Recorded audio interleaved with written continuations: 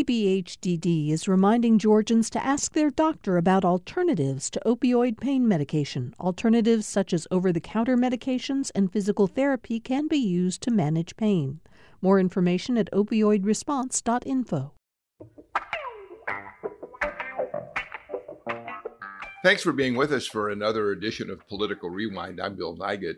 Amelia Brock and Sam Burmistad got their second COVID shots yesterday. And because we know that the second shot can really lay some people low, when we were planning our week, we decided to give Sam and Amelia a break today just in case. That gives us an opportunity to revisit one of the most popular conversations we've had in recent memory. Here's an encore presentation of our show featuring author Ty Seidule and Jim Galloway. You know, I don't think it comes as much of a surprise to most of you out there that we cannot seem to put the Civil War behind us here in the South. The legacy of slavery and subsequent imposition of Jim Crow laws continues to have an impact on the search for an end to systemic racism. Debate continues over how or even whether we should be memorializing Confederate leaders. White supremacists rally around the Confederate battle flag and in many ways see the Confederacy as a symbol for a rebellion against the United States that they believe is a just cause. And there are even still those who argue about why the South seceded in the first place. Our guest today, Brigadier General Ty Seidule, who is the Chamberlain Fellow at Hamilton College, former head of the history department at West Point, and a man who has a deep, deep knowledge and background in studying military history, is joining us today to talk about his new book, which deals with all of what I just mentioned and much more. Robert E. Lee and Me, A Southerner's Reckoning with the Myth of the Lost Cause. Jim Galloway is with me today to help this conversation along. Jim, I said to Ty Seidule before we went on the air that I thought it was just appropriate that you and I would be the ones to talk to him, since you are a product of the South. You grew up in Georgia. You understand some of the same myths that he talks about in his book and that we'll discuss on this show. Whereas me, I'm a Chicago boy. I came down here in the 80s, and it was only then I began to see the complicated history of the Civil War and how it continues in some ways, Jim, to haunt Southerners. So thank you for joining this conversation. But I do want to immediately bring in Ty Seidule. By the way, Ty, thank you for allowing us to refer to you by your first name rather than your rank as a brigadier general. You served 32 years in the United States Army. But I want to start by mentioning one of the reasons you came to the attention of a great many people is I think it was in 2015 that you created a video that went viral, basically saying, was the Civil War fought over slavery?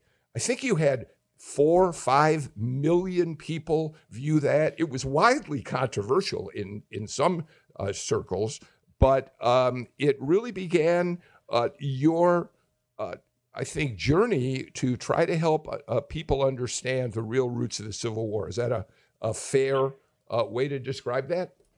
Well, that video, I was an Army officer at West Point, and Army officers don't go viral. Or historians don't go viral. And when that came out, so I did it when we had another book that came out, The West Point History of the Civil War, and I was plugging that, and I did the short video that then I did it maybe January of 15, but it came out right after the Charleston Massacre.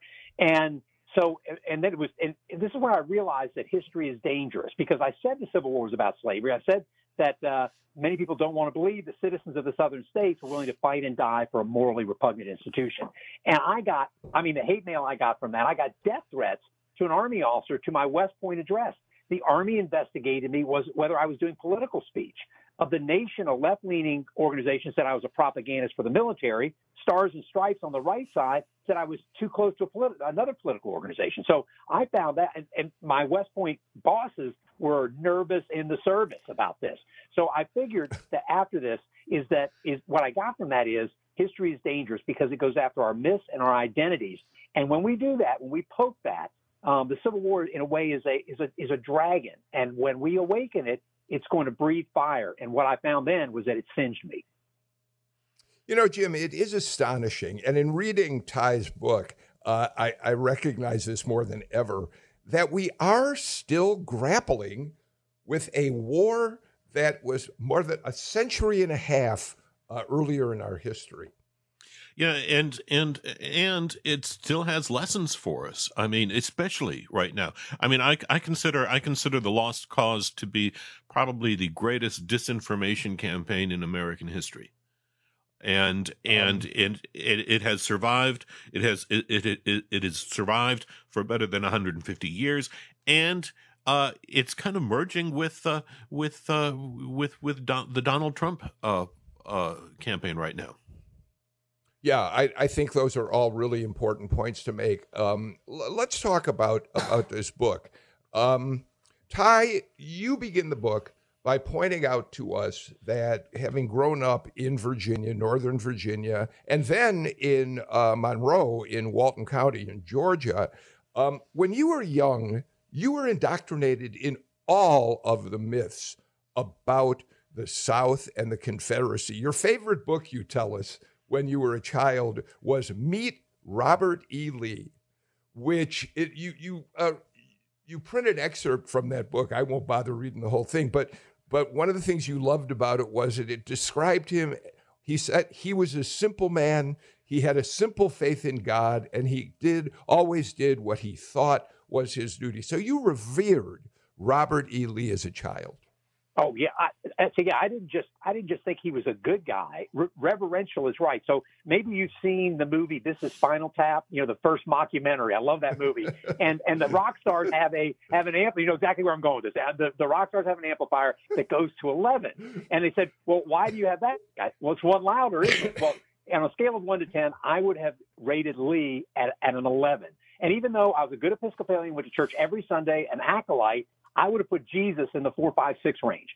Everything about my life made Lee not just a good person, but the best person ever. And I wanted to be a Southern gentleman because that was status. And I'm just honest. I wanted that status.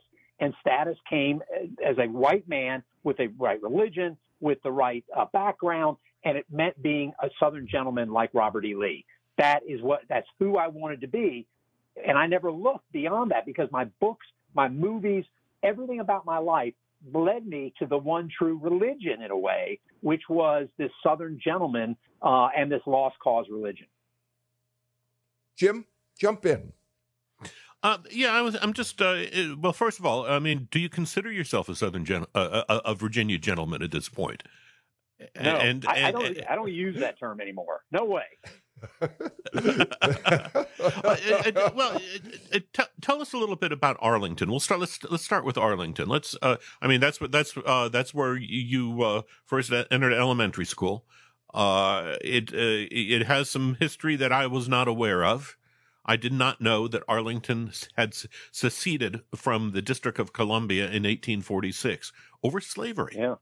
Yeah. So in fact, the idea of maybe you've seen the movie Hamilton or the play. I saw it, on Disney the other day, and it says about the room where it happens, which is this idea where Madison and Jefferson and Hamilton get together and decide where the capital is going to be, and basically the Southerners give up some debt stuff, and because of that, they get to put it in the slave states.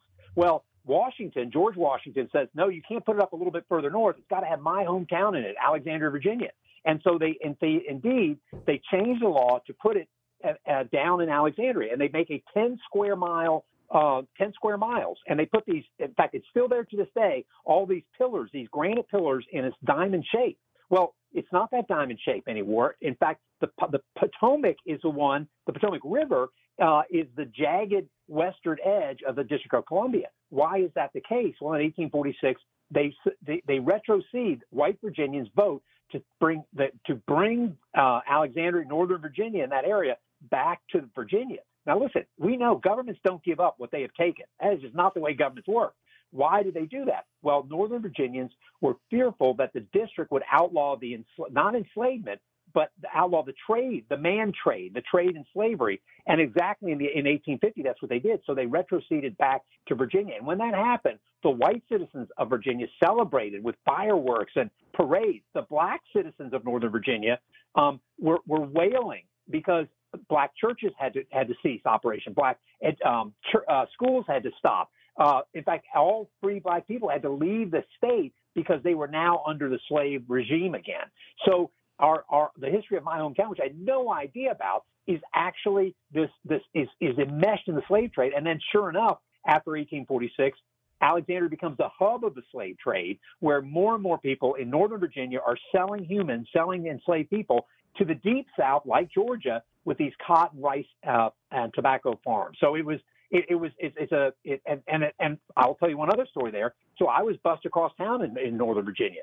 I was bused from the white elementary school, completely segregated, named Douglas MacArthur, on the street named after a Confederate, to the segregated black school. And what was the name of that segregated black school? Robert E. Lee Elementary School. You can't. I mean, it's so cool. The other black elementary school was Stonewall Jackson. Not much of a choice. So all of these were things that you learned much later in your life. So again, as a boy, first in Virginia and then in Walton County, Georgia, here are some of the myths that you grew up believing in. Gone with the Wind helped you with your vision of the nobility of the South, the image of slaves as people who were treated with kindness and respect by their masters. We all know Mammy from that movie and her relationship with Scarlett O'Hara. Uncle Remus, the stories of Uncle Remus were a part of who you were. What did all of that tell you before your dawning awareness about the South? Well, yeah, it really set my identity. And again, we talk about this, that our history is our identity. Our myths are who we think of themselves. And all of these created Gone with the Wind, which I read at the age of 12 and just devoured, and then read it again. It was, that first book that you read as a kid when you realize that reading can be as engrossing as a TV show. Well, that was what Gone with the Wind was for me. And what they taught me was this lost cause myth of the lost cause myth. And what that is, just to explain that is, first, the war wasn't fought over slavery. And that's what Margaret Mitchell says in Gone with the Wind. She says it was this grand defense of our way of life. Well, that's just not true. It was fought for slavery. Look at Henry Benning or at other secessionists. They said we're fighting this war to prevent the abolition of our slavery. The next one was that enslaved people were happy and hardworking. Well, that's just monstrous. Slavery meant rape. It meant torture. It meant murder. And for the enslaved people, the worst is that you're going to break our families apart for profit. And a great percentage of families were broken apart in this way. The North won the war because it had more manpower, material, and money. Well, remember, the North had to mobilize like no nation ever mobilized before, come south and defeat multiple armies in an area twice the size of modern France and Germany. Another myth was that Grant was a drunk and a butcher. No, best commander of the entire war. Confederate soldiers were the best ever. In fact, it would take 12 Yankees to defeat a Confederate. Well, no, not true. By the end of the war, the South had huge problems with desertion. And another part of that myth, and Gone with the Wind probably does this more than anything. It's more of a book about Reconstruction. That is that era right after the Civil War when the North came in and tried to make a more equal society, when we had the 13th Amendment about the end of slavery.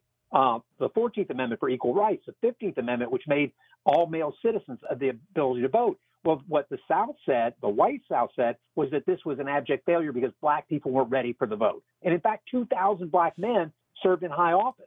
And then at the top of the pyramid of the lost cause myth is Robert E. Lee, the greatest man who ever lived, the greatest soldier. And yet he's got a big L on his forehead. This guy lost. And we Americans like winners. I want to mention an image that you describe in your book as an example of how you were indoctrinated into this false belief about the relationship between slaves and masters during the war. And then, Jim, I want you to talk about a book you just discovered in your own basement. But Ty, you describe an illustration which shows apparently a plantation owner greeting an African man who apparently has just arrived on the shores. And you describe the fact that the white man has an arm on a hand on the man's shoulder, shaking his hand with his right hand, the family standing behind him as if this is the relationship that masters and slaves had. I want to tell you something really, for me, interesting. I've been watching a Netflix series called Amend, which is hosted by Will Smith and is the story of the 14th Amendment and the civil rights movement moving forward. It was directed by our good friend here in Atlanta, Kenny Leon. And they show that illustration in the film. So they too saw how striking it was, that misdepiction of the relationship. Yeah, that was my 4th or 7th grade textbook in Virginia, which they created to show that massive resistance to say it was a reaction to integration, a reaction to Truman forcing the South to create all humans as equal. And so they created these textbooks because they wanted to make sure white and black Virginians, boys and girls, had the correct education. So if you imagine this scene on a ship where there's a black family, an African family, and they're dressed in colonial finery. And the wife has got her hands in her head like, oh, finally, somebody is going to take care of our family. And they're 2 boys and 2 girls, all dressed well. And this, white colonial guy is obviously in charge. Well, it looks like they just came off a Princess cruise ship. That's what it looked like. But instead, they're coming off the infamous Middle Passage of Africans coming from Africa into bondage for their lives, for their children's life forever. It's the most monstrous image that I could imagine. And yet what white Virginians, and this is written in the 1960s, was trying to show was that slavery was the best way of doing it. And that's what the Virginia legislature told the authors: make slavery look good. And you can tell me, I'm just so mad. I'm teed off about this, that what I got was this misinformation campaign. And the more you study enslavement, just the more horrific it becomes. I mean, the level of particularly rape, most white boys had their first sexual experience with an enslaved woman during this period. There's a reason why I'm of an age now. I don't have grandkids yet. I'm really hoping for that soon. But white men would watch their own children and grandchildren and sell them off into slavery. And yet this picture and this textbook made it seem as though this was the best situation for everybody. It's monstrous. Jim, you found a book that apparently was used in schools in Georgia back in, I don't know exactly what, maybe the 40s, the 50s. Talk about that. Yeah, well, and this was happening as I was reading Ty's book. We're cleaning out the basement, of course, and we got down to the 1980s and beyond, and I come across a book called Readings in Georgia Literature, published in 1937. I'd never seen it before, but my mother was a librarian's assistant in South Fulton County back in the 70s, and she may have picked it out of the discard pile.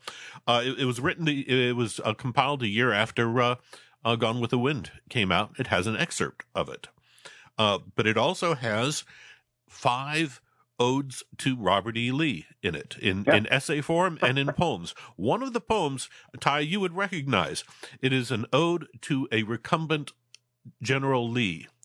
The marble altar that we need to get you to elaborate on. But it also has an essay on Lee and Grant from John B. Gordon, the U.S. Senator and Georgia governor, who was also kind of the author of the first iteration of the Ku Klux Klan in Georgia. And it has 2 essays from Alexander Stephens, one before the Civil War, where he says, oh, we ought not to go through secession. And then one after the Civil War that says, let's forget about what this Civil War was all about, that let's just agree to move along. Missing from it, of course, is his cornerstone speech, made in Savannah in March of 1861, where he basically he disavows the Declaration of Independence, says not all men are not created equal, that our country is going to be based on white supremacy. And Stevens, of course, it's an eye opener. Yeah, it really is too. And the book circulated. There are stamps on the book. It circulated in 1960. Yeah, Stevens, of course, being the vice president of the Confederacy. Go ahead, Ty. It's a vice president of the Confederacy and a Georgian. So, you look at this and this lost cause myth, and it was done on purpose. So the thing that we've got to study, we got to remember about this lost cause and about what Stevens, the cornerstone speech, which says that we're doing this for white supremacy, that the Negro, quote unquote, Negro is inferior, always will be, always shall be. And then the way they changed the view of the Civil War, it's got a purpose. And so that's what we can never forget. But the purpose of the war was to create and ensure a slave republic, and not just in Georgia and in the South, but they wanted to go to Cuba, to Latin America, to even South America. They had these designs to spread their evil system across the world. So you have this. They went to war for slavery. They lost. They sowed the wind. They reaped the whirlwind. And then after that, they had to come up with an utter defeat. I mean, 60% of Southern wealth is gone, and white Southerners who wanted to ensure white supremacy forever through slavery now had to deal with a newly freed black people. But remember that this lost cause myth, along with after the war, with segregation laws, with white terror, lynching, with black disenfranchisement, Jim Crow, and Confederate monuments, all formed the pillars of a society based for white supremacy to ensure white political power. Now, what you did there is you said, you got some of those great quote unquote great Georgians, Alexander Stevens. We'll talk about John Brown Gordon later, I think. But they all were fighting for this idea of white supremacy. And so that's why the ideas before the Civil War aren't that much different than what comes after the Civil War. It's about creating racial control to ensure white political power then and then after the war, too. In 1977, your family moved to Monroe, Georgia, to Walton County. And much like your experience in Northern Virginia as a child, you had no idea. First of all, you didn't realize that half the county, I think, was black, made up of black citizens, and didn't know anything about their experiences there. And it was only much later in your life, you went to a white high school where football reigns supreme. And it was only many years later that you began to understand that there was a very dark history of mistreatment of black people in Walton County. Yeah, so we moved there in 1977, and it was a completely different world than Northern Virginia. Even the names of the towns, Social Circle, Good Hope, Between. This was a different type of area. And my first year in Monroe, I did not meet a black person. And the only way I ended up meeting black people was because I worked at an egg processing plant in Social Circle. And that was almost all black people that worked there. But other than that, I didn't. So what I found out when I was going there is that I went to a SEG academy. And, in Georgia, finally in 1969, the federal courts ruled that all the attempts that white Georgians did to keep segregated school systems, which were enormous starting in the early 50s up through 69, that they failed. And my school, my SEG Academy, started in 1969 along with hundreds of others in the state of Georgia. They popped up like mushrooms to ensure that white kids didn't have to go to school with black kids. And that's the high school that I went to. And I had 19 people in my graduating class. But I didn't know about the terrible racial violence in Monroe. And it starts in the Reconstruction era. And I went and found all the records of there were 3 KKK dens in Walton County. And it accounted for at least 10, probably more like 20% of all white men were a part of this. And they went through executing many of these people. One of the leaders of this, a guy named Jim Felker, there's still a street in downtown Monroe named after Felker. And so those happened. And then there's the ones in the late 19th century. There's ones in the early 20th century. Lynching after lynching. And then finally, which I didn't know for years, this was the site of the infamous Moores Ford lynching, the last mass lynching in American history in 1946, when a posse of Walton County's white citizens stalked, trapped, and then slaughtered 4 African Americans, 2 women, 2 men. One of whom was a veteran, and then there has still never been justice for the Moores Ford lynching. So that the idea that all this was happening, and I didn't know about it until decades after I left, not only did it rage me, it made me look at myself and say, Lord have mercy. I was living in this cauldron of racial violence, and I knew nothing about its history. And that was just the most difficult chapter for me to write, because I had to write about these lynchings, which were so horrific. And, Georgia, I think, had almost 590 lynchings during this period. It was one of the most dangerous places to be a Black American in this era. And this is why we have got to study this in some depth, because it is such an awful, awful part of our history.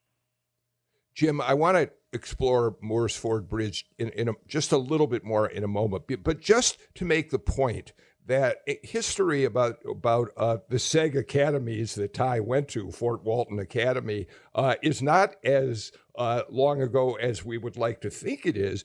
It was in 1984, Jim, that Joe Frank Harris, then governor, proposed the Quality Basic Education Act in Georgia, which he did not talk about openly, really, was really designed to establish the formula for funding schools across the state because of the disparities caused by the old SEG school system in the state of Georgia. It's virtually contemporary history. Right. What you would have is in local governments, you have white-dominated local governments. You would have a school board that would refuse to raise all sorts of taxes because their kids and their neighbors' kids were all going to the private academy, if you will. And so the public schools were in those areas were just starved of money. In terms of teachers, in terms of buildings, in terms of textbooks, they weren't getting what they needed. All right, I want to talk a little bit more about Moores Ford Bridge, and then I want to talk with you, Ty, and Jim about another role that you are now playing. In last month, actually, Defense Secretary Lloyd Austin appointed you as one of 4 representatives of the U.S. Department of Defense to the Commission on the Naming of Items of the Department of Defense that commemorate the Confederate States of America or any person who served voluntarily with the Confederate States of America. It's a long title, but it has extraordinary implications today as we here in Georgia look at what the heck to do with all of the ways in which Confederate leaders have been honored in this state. We'll do that and a lot more when we come back on Political Rewind. Thanks for listening to Political Rewind. If you like this show, you'll also like Georgia Today. It's a daily podcast from GPB News, bringing you compelling stories and in-depth reporting that you won't hear anywhere else. Join me, Peter Biello, for this quick and convenient way to get the best of GPB News' extensive coverage of the topics that matter to you, delivered directly to your device every weekday afternoon.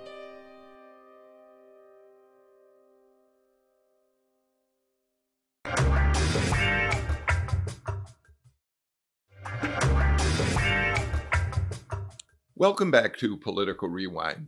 Let's get back to the encore presentation of one of the most popular shows we've done in recent memory. It originally aired on March 1st. We're talking today to Ty Seidule, who retired after 32 years in the United States Army as a brigadier general who grew up in Northern Virginia, then Walton County, Georgia, believing in the myth of the lost cause. But the story of his awakening he tells in a riveting, extraordinarily candid book called Robert E. Lee and Me, A Southerner's Reckoning with the Myth of the Lost Cause. Ty, we're so grateful to have you here. I do want to talk for a couple more minutes about Moores Ford Bridge because it is one of the most heinous examples of a lynching in the state of Georgia. And Jim, you were at a protest that's around the fact that there are many people in this state, led by Tyrone Brooks, who felt that that case needed more investigation by law enforcement officials who Tyrone Brooks and his folks felt were ignoring it. Right. And then there was an incident in 1981, and Ty writes about this in his book, where I think a young black soldier from Fort Bragg, I think he was, a decomposed body was found hanging. It was officially declared a suicide. The local community had many doubts about that. And in fact, Ty comes up with a few new details. It turns out there was a huge protest, a huge march of African Americans from Social Circle to Monroe on that, and it just turns out I was the Klan reporter for the Atlanta Journal at the time, because you didn't want to give the Klan a lot of ink, but you still had to have somebody on the ground watching these people. So I was considered fairly expendable. But it is where I met Tyrone Brooks, because he put that together. He's the long serving state House member who made Moore's Ford Bridge a cause. Talk about that lynching or that death that people attributed to being a suicide that you researched, Ty. Yes, well, I knew about the Moore's Ford when I started writing the book, and I was looking as I was doing my research. I had no idea, again, my own obtuseness, that there was a lynching, and this lynching by a young black soldier from Fort Bragg, that there were rumors that he had been with white women. Which is one of the things that, the Moore's Ford Bridge or other lynchings, anytime there's this idea of black men with white women, it becomes something that is the most dangerous thing for white people. And so there were all these different rumors that came in, but they found him hanging 20 feet in the air, a couple hundred yards away from his home. And, when they finally said that they ruled it a suicide, the whole audience just gasped, just could not believe that this would another lynching, another cover up. Now, again, I don't know what happened, and I don't think there'd ever been the full investigation that we would be doing today on that. But the result of this was KKK marching, black people and white allies marching. And I mean, when I read about the Klan, they burned Tyrone, they burned him in effigy. It was just this awful racial violence, and again, of stuff that I should have known about but never did. And it just again makes me realize that this idea of racial violence and political violence is as American as apple pie.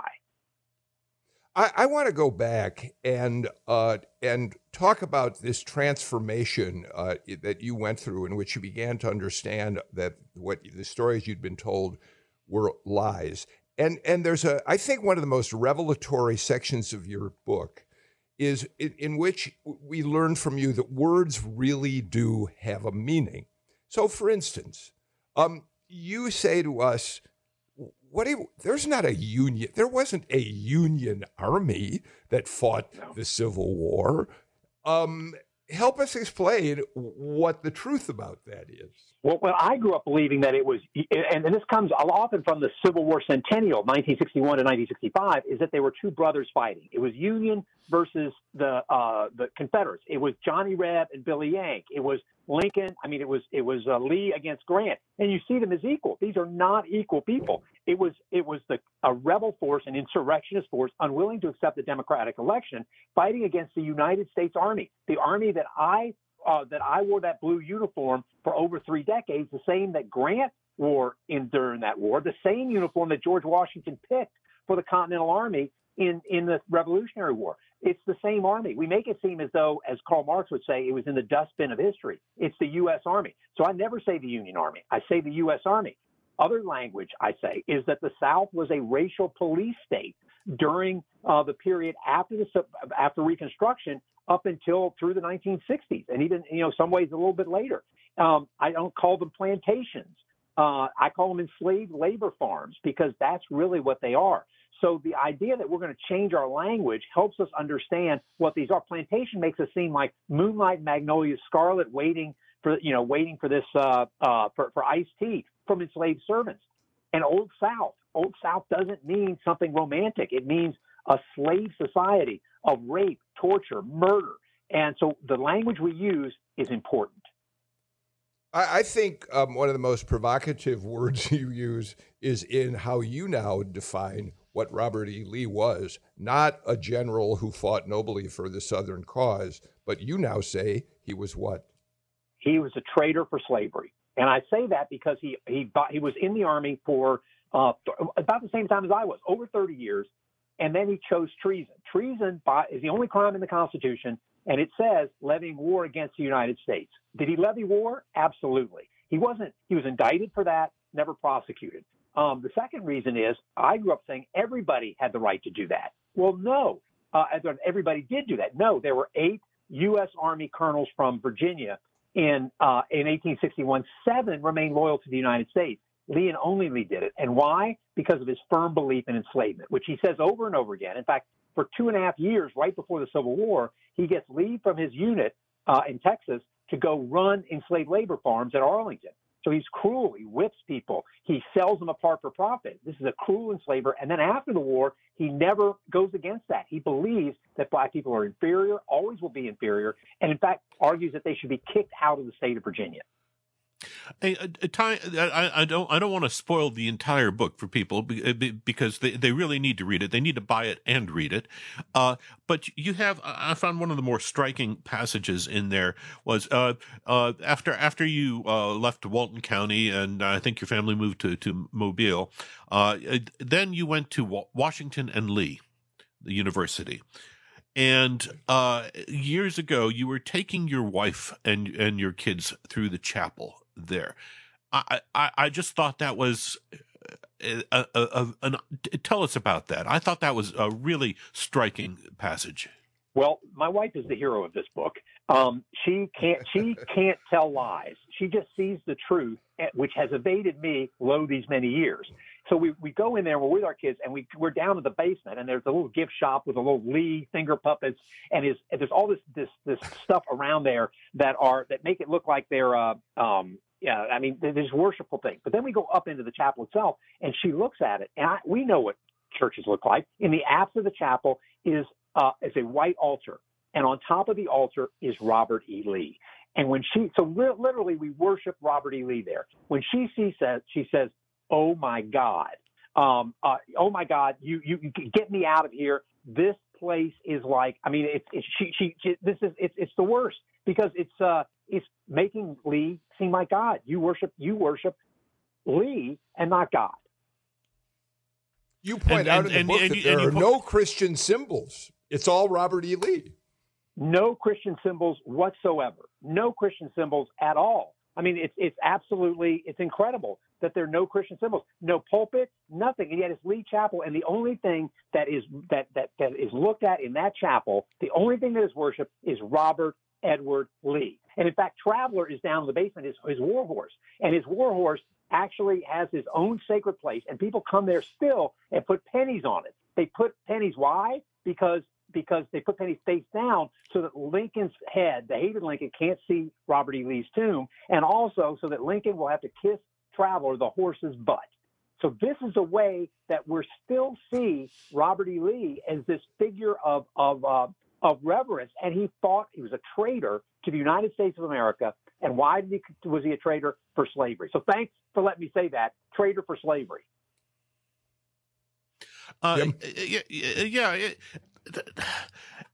If you can, I mean, after you've Bill, I don't know how fast you want to move to this, but I would love to talk about the how Confederate symbolism made its way into West Point and into Arlington Cemetery, because the pattern is really very evocative. I mean, the Confederate battle emblem really didn't become the symbol that it is now until efforts at integration occurred in the late 40s and early 50s, and there seems to be an a similar reaction that you document in both West Point and Arlington. Yeah. So why don't we talk about Arlington especially? Because I want to make sure we have time also to talk about your role in terms of looking at Confederate symbols at U.S. Army bases. But talk a little bit about Arlington, because that's a particularly interesting story. Yeah, well, Arlington, is 400,000 Army heroes are buried there. And in 1864, Montgomery Meigs, the quartermaster of the Army, it was owned by Robert E. Lee and his family, his wife's family. It goes back to George Washington's time. And they had to evacuate that, the Lee family did, because it was occupied by the U.S. Army. Starting in 1864, they started making it a national cemetery. They're buried there. And they're one of the first integrated cemeteries in the country is right there at Arlington. And it was only U.S. soldiers until the early part of the 20th century where they start putting Confederates. But the worst part is the monument there. And that monument is a racist trope. It has a black, quote unquote, mammy, an overweight black woman on this monument in sacred territory for the United States of America. And she's taking a baby from her white enslaver to support him going on. It's meant to show that slavery was good, that enslaved people were happy. It was the best thing for them. It was meant to show that the South was right and the U.S. was wrong. It's the most monstrous monument in the country. And by the way, in 1923, we came within a couple of votes of putting a 40-foot mammy on Capitol Hill. So that Arlington is the worst monument that we have, the most cruel monument in the country. I've got to get to our final break of the show. We're going to come back with more. At a time when information continues to come at us faster and faster, sometimes you need to hit pause and rewind. NPR's Throughline takes you back in time to the source of the news stories filling your feed. Find NPR's Throughline wherever you get your podcasts. Political Rewind.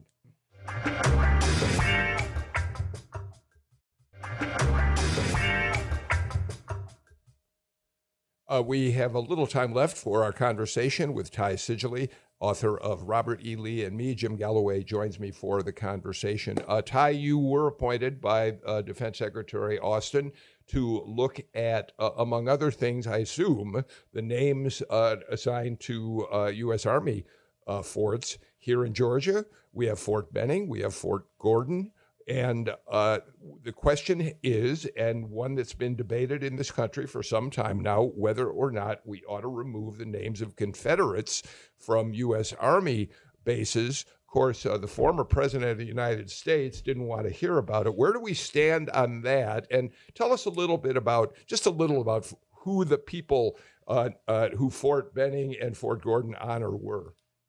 Right. Well, the interesting thing about the two named in Georgia is that neither one of them ever served in U.S. Army Blue. They were never served in the Army. John Brown Gordon was fought really well in the Civil War. But after the Civil War, he founded the Ku Klux Klan in Georgia and then gave a speech to black Charlestonians in 1868, where he said, if you are to demand equality, black people, we will start a race war. And the 40 million of us, white people, will exterminate the 3 million of you black people. And then he went on to be a governor and senator in Georgia, where he fought for white supremacy and said, vote for me, vote for the Democratic Party, so that we can ensure white supremacy now and forever. So just terrible. Henry Benning was the leading fire eater. Those are the people that's Fort Benning outside Columbus, Georgia, that said that we should break apart the country starting in 1849 because we're worried about abolition. So he was and his biggest speech was given, his biggest thing he ever did was to try to break apart the United States to support slavery. And his idea of black people was apocalyptic. And he said that he would rather have famine and pestilence than black equality. And he only was a brigade commander, not a very high-ranking Confederate general, but he was the favorite of the local United Daughters of the Confederate because he was from Columbus. So he was a terrible person. So what we want to do is make sure that remember that history is about. We'll still talk about John Brown Gordon, what he did at Antietam, but what we're different is who we commemorate. Who we commemorate should be who we honor. And so I certainly want to make sure that who we honor represents the values, diversity, and courage of the American soldier.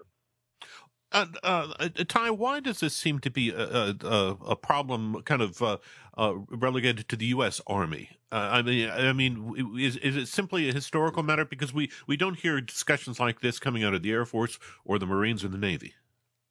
Well, you got to remember that, first of all, the Air Force wasn't around in the Civil War. Sure. That helps. The second part was the Naval Academy.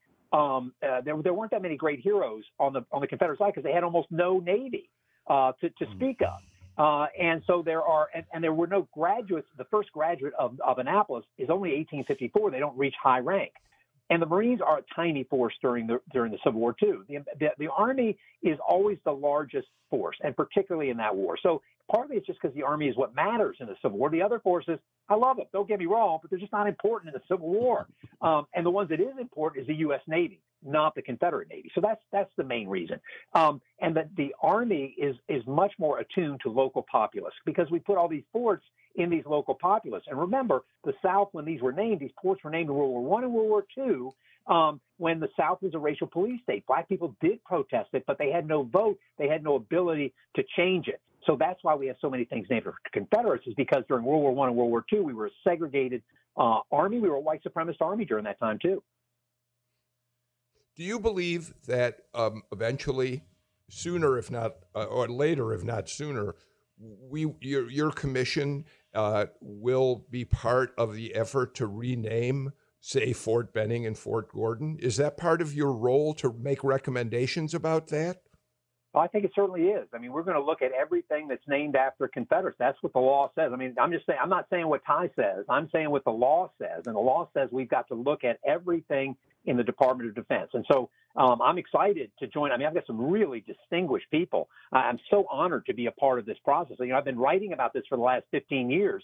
To be a part of this process to me is amazing. And you know, Lloyd Austin, a great Georgian, by the way, who went to West Point, I know is firmly behind this process. So I'm excited about the opportunity to serve my nation again. And you know, what's so great for me is I get to take the oath.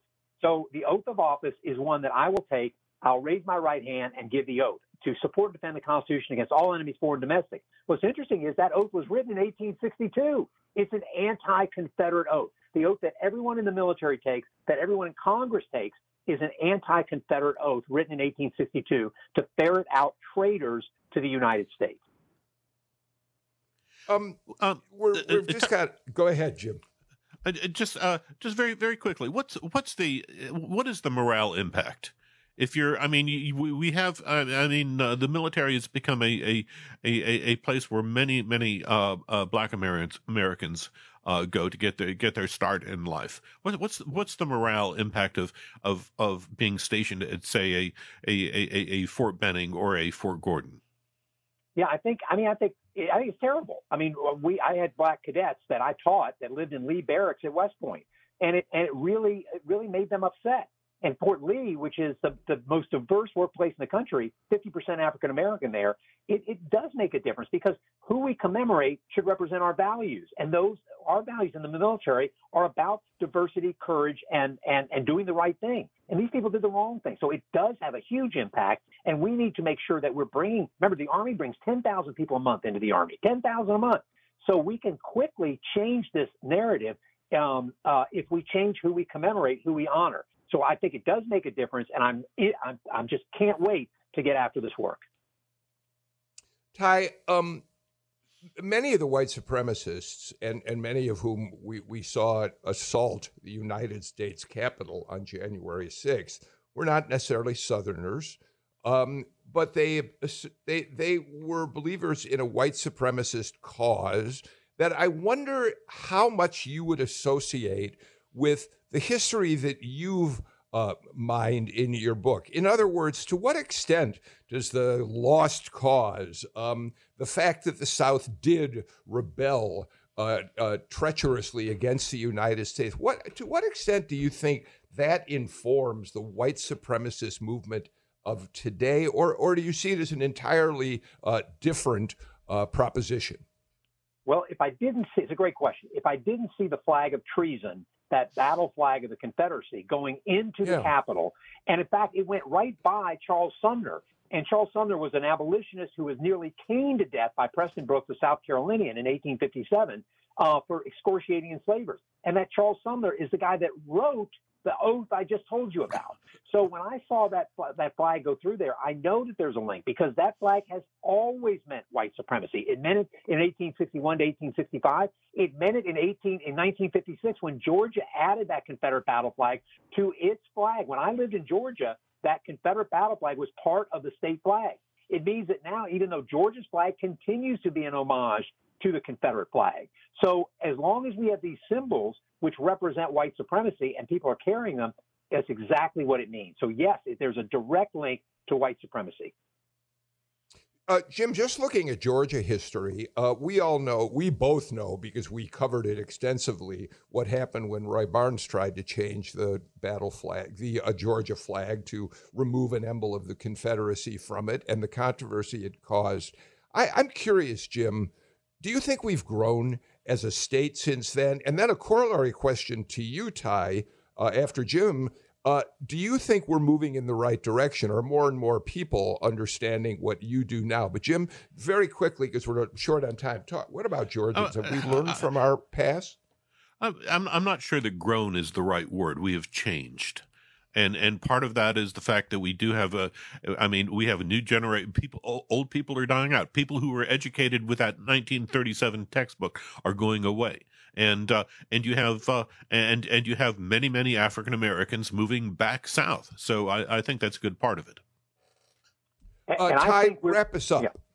Yep, I think we are changing. But remember, history is dangerous because it goes after our myths and our identities. And it's incumbent upon us to understand that. So if we want to ensure, the only way to ensure that we don't have a racist future is to first understand our racist past. We must acknowledge and embrace who we are and who we were if we want to become a more just society.